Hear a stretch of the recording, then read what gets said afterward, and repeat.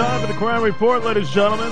Suffolk County Crime Stoppers, 1-800-220-TIPS, 220-8477. That's where all calls indeed kept confidential, and at times monetary rewards issued for information that will lead to an arrest. $2,500 up to $10,000, even more. Info that will lead to an arrest. Joe Giaclone, of course, former sergeant, NYPD, 20-year cold case squad, adjunct professor over at John Jay College. Also a best-selling author of the Cold Case Handbook. He's got a hit show, too, on YouTube regarding the Gilligo Beach serial killings. Whereas the Sarge joins us, Joe Giaclone, here on a Friday morning. We say a very good morning to you, sir.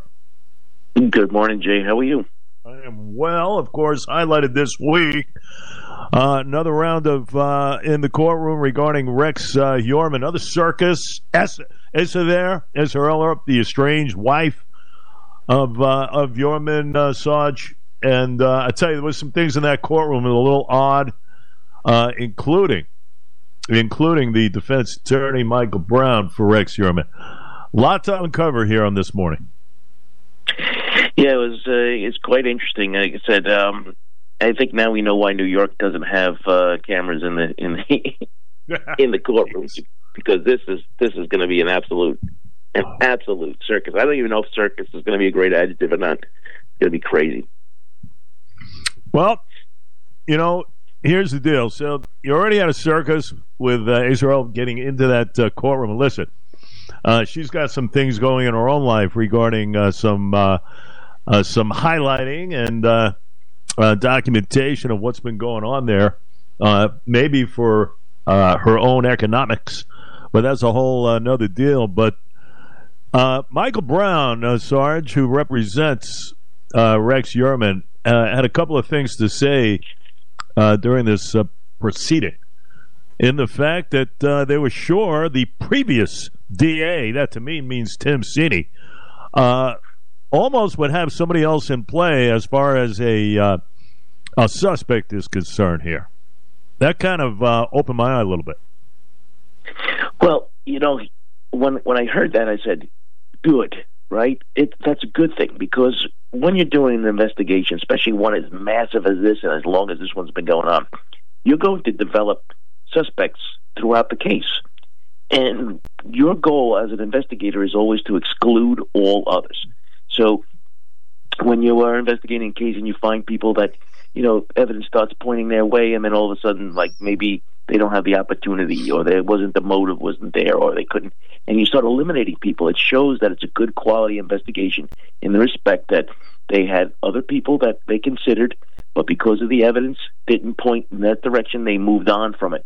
Now, the only thing that you worry about in the case file now is the case documentation, because, that's where the defense attorney is going to be looking into those people and seeing if there's anything open, so that he can now step in and say, well, you didn't close this out. You didn't finish investigating this guy. He's the real killer and not my client. So I think he didn't do himself any favors by bringing that up right now during this, pre-trial stuff. Yeah. Brown requesting all the investigators' notes. The prosecution, I pointed out, they've already handed over, 75% of the materials, in addition to paperwork, all the related warrants, photographs, totaling around 14,000, Sarge. And, well, I'll tell you, we always wondered about Tim Sini not being on this particular case. And you'd love to get Sini in a conversation as far as what did Brown mean? What did Brown mean? Who were you targeting? I mean, what was the deal? And then you're taken off the case, which is was a revelation to all of us, if you remember. You got to wonder the goings-on of the former DA here. Yeah, absolutely, right. So he's supposed to have the head of the criminal justice system in Suffolk County who didn't even know that, who was involved with the case, and now we're questioning. Listen, Mike Brown here is doing exactly what defense attorneys do. Anybody who really knows the history of this case knows that there are certain points that are in contention. We'll bring you back to the public fight between Dormer and Spoda, right? So now he's bringing in the fact that there are other people involved. So that's a hint right there of things to come. And also with Tim Sini having that either moment of amnesia or really not knowing what's going on. about who with the case, and now he's mentioning him again. This is all done deliberately. So, Jay, we know this case left and right. So when you hear these things, I have all of a sudden I start, things start popping into my head, going, okay, there's the Spoda fight about how many there's more than one killer. Okay, so he's already setting everybody up for that one, and now he's setting up Bassini, not knowing what he was doing. So we're going to watch and listen to him very carefully going forward, Jay, because there's going to be a lot more hints about where he's planning his defense. Right now, he's going with the multiple killer theory, and he's going with that the district attorney really didn't know what was going on. Yep, no question about it. Listen, all it takes is one, right? Of one juror to, pretty much negate a case. And that's what Brown's got to be banking on right now. He wants to maybe find a loophole or two. I think deep down, they know they got his client dead to rights here. He's got to find a way to have that one doubt submitted in the mindset of a juror. That's the key here. We'll keep an eye on that. Next court date, Sarge, is February the 6th. Yes. A couple of things regarding the mayor, Eric Adams. He's in some trouble here, Sarge, I'll tell you. The campaign stuff, the Turkish government, the consulate, the whole thing, campaign donations. If it is true, Adams is history, without question. Adams is history. We said the same thing with George Santos. All this stuff, you can put anything you want on your resume, not true. Okay, we get it. Once you start fiddling around with dollars, campaign stuff, you're cooked. I said that from day one, and look what Santos is right now. If it is true regarding this mayor, it does not bode well, his future. No, I agree with you. And I think it was a bad move that he just dropped the White House on its head and flew back or either drove fast back to get to New York because this was breaking. I think that was not a good look, right? It looked like somebody who was trying to, control the narrative and see what's going on over there instead of just finishing up what he had to do with the migrant crisis and then go back and make himself look calm, cool, and collected. I think that was not a good move. Yeah, and in regards to campaign finance, we know money is there's a trail always leads. Yeah, Santos is in trouble with all that too. OnlyFans accounts and spending thousands of dollars on this and that, that and the other thing. So, yeah, the mayor is unfortunately in a position where he could be ousted if any of this rings to be true. Especially when you're dealing with foreign governments. It's an absolute mess. The politics in New York are an absolute mess, and people keep on voting the same way. So, it is what it is. Joe, he's in way over his head. Everything he has done, just to me, doesn't make sense. Is he the worst mayor ever? No, de Blasio obviously is. Is he that of the great old David Dinkins? Maybe Dinkins actually could be better than Adams. Back in the day. I mean, listen, Adams is doing a horrendous job, and now, freezing the hiring of the NYPD for the foreseeable future. He's canceling academy classes, Sarge, part of the budget cuts he blames, on the billions of dollars being sent to, house, feed, and care for these foreign migrants here. But again, I put some of the onus on himself. Sanctuary city, not speaking directly to the powers that be who make these type of decisions, dancing around a little. He's gotten a little bit better in that regard. Floyd Betterfield, the latest situation involved in Brooklyn. I mean, listen, you are the head man here. You are the head man of New York City. It's the largest city in the United States of America. Okay? Handle it. Please, handle it properly. You don't get any of that from Adams. And thus, this is why his budget is in trouble and all that's going on here. I mean, to me, this is a derivative of poor leadership, what's going on. Right, but we're going to have a street renaming for Wu-Tang Clan, right? Because this is where his priorities are. He is interested more in the nightlife. Yeah, the swagger and the nightlife and the dressing up fancy than he's actually about governing and being able to do things. Hey, listen, politics in New York has been an absolute disaster over the last 20 years, and it just seems to be getting worse. Just when you thought that maybe you had somebody that could help turn around New York City, and you find out all this other stuff, and you just kind of lose hope. You do. You really do, especially after yesterday with Governor Kathy Hochul signing signing off on clean slate, Sarge. Wiping away records from way back, those who committed heinous acts. I mean, if that is not a prime example, and I'll speak more about that with State Senator Dean Murray coming up in a couple of minutes. But in essence, that's what you got. I mean, that is a prime example of what is wrong with New York City, with New York politics, when you have a governor do that type of act. Well, here's my question about it. If you ever get a chance to speak to the governor or anybody in her staff about this clean slate, I'm sure you're trying to get somebody on, but here's my question that you need to ask. Does this mean now, after clean slate, when the person gets arrested again, that it counts as the first time arrested and therefore it doesn't count as recidivism? Because that's what they did to us with the bail reform acts. So this is something we need to know. Because if they're going to treat another offense when somebody has had a clean slate already as now no longer recidivism, and then they turn around and tell us that recidivism rates have dropped since we passed this law, I mean, it's just a sham. Joe, here's the bottom line. If you're a parent, you have a right to know who's driving your kids to school. Okay? If that individual committed an act way beyond, I'm sorry, you have a right to know. I mean, that is the whole purpose here.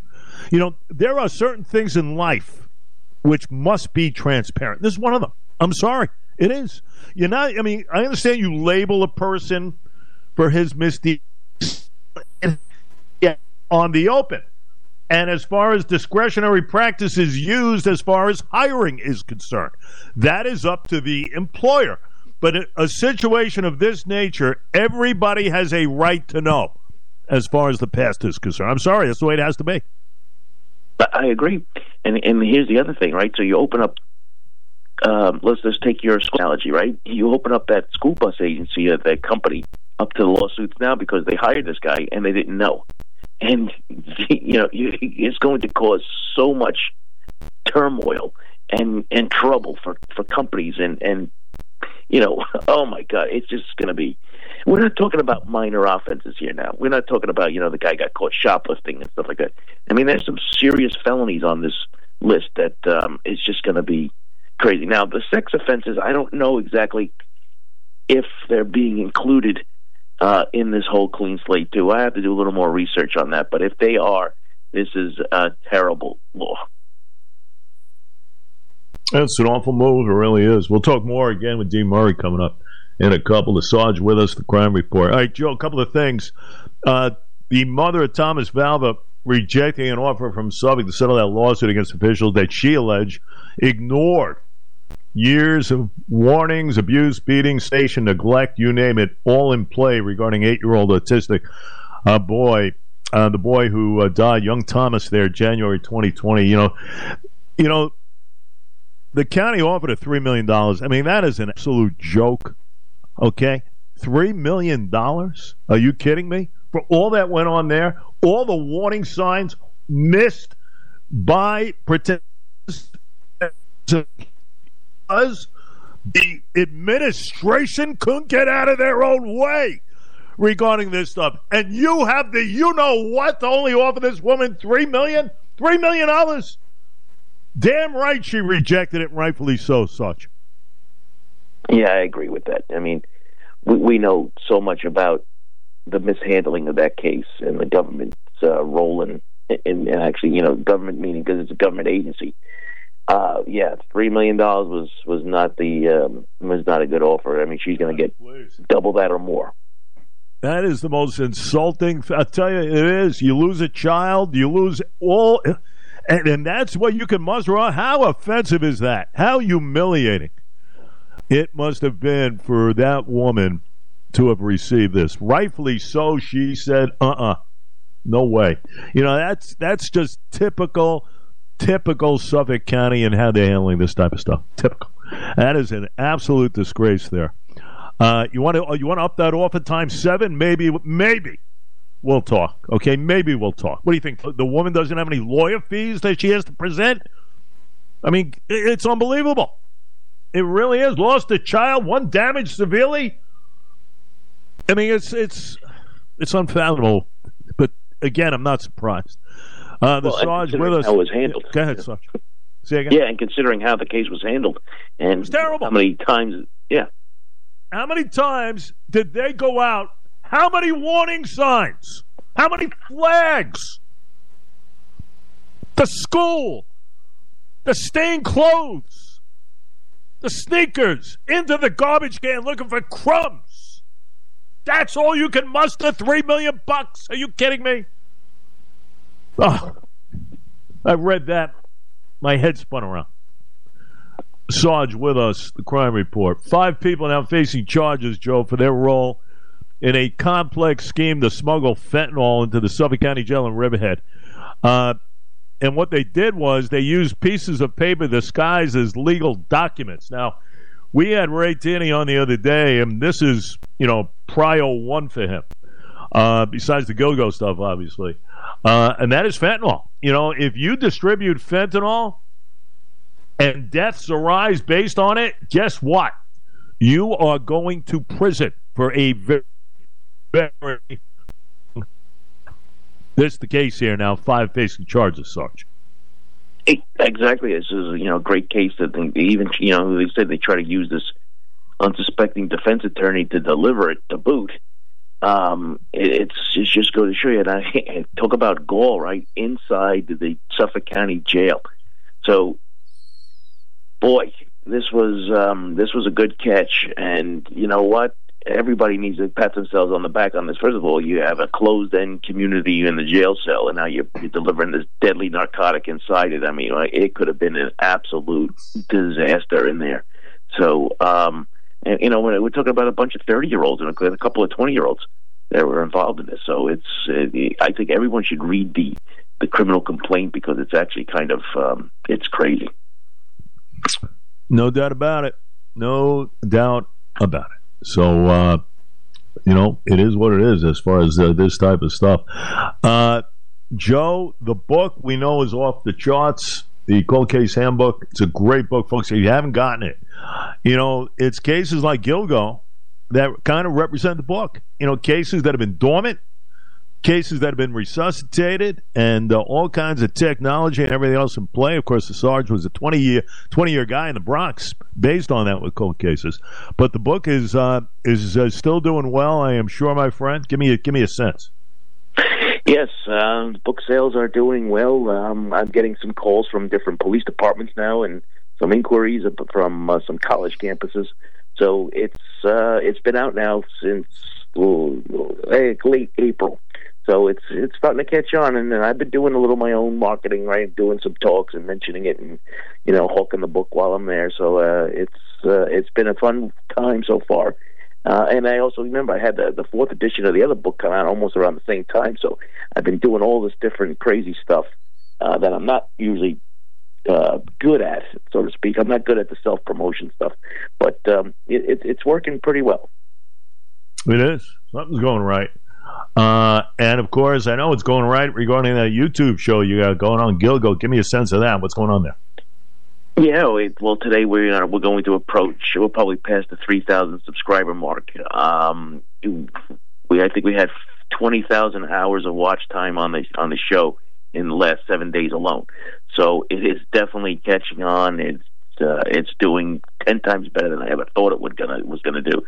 And a couple of new interesting guests. Like tomorrow, I have Anjanette Levy from the Law and Crime Network.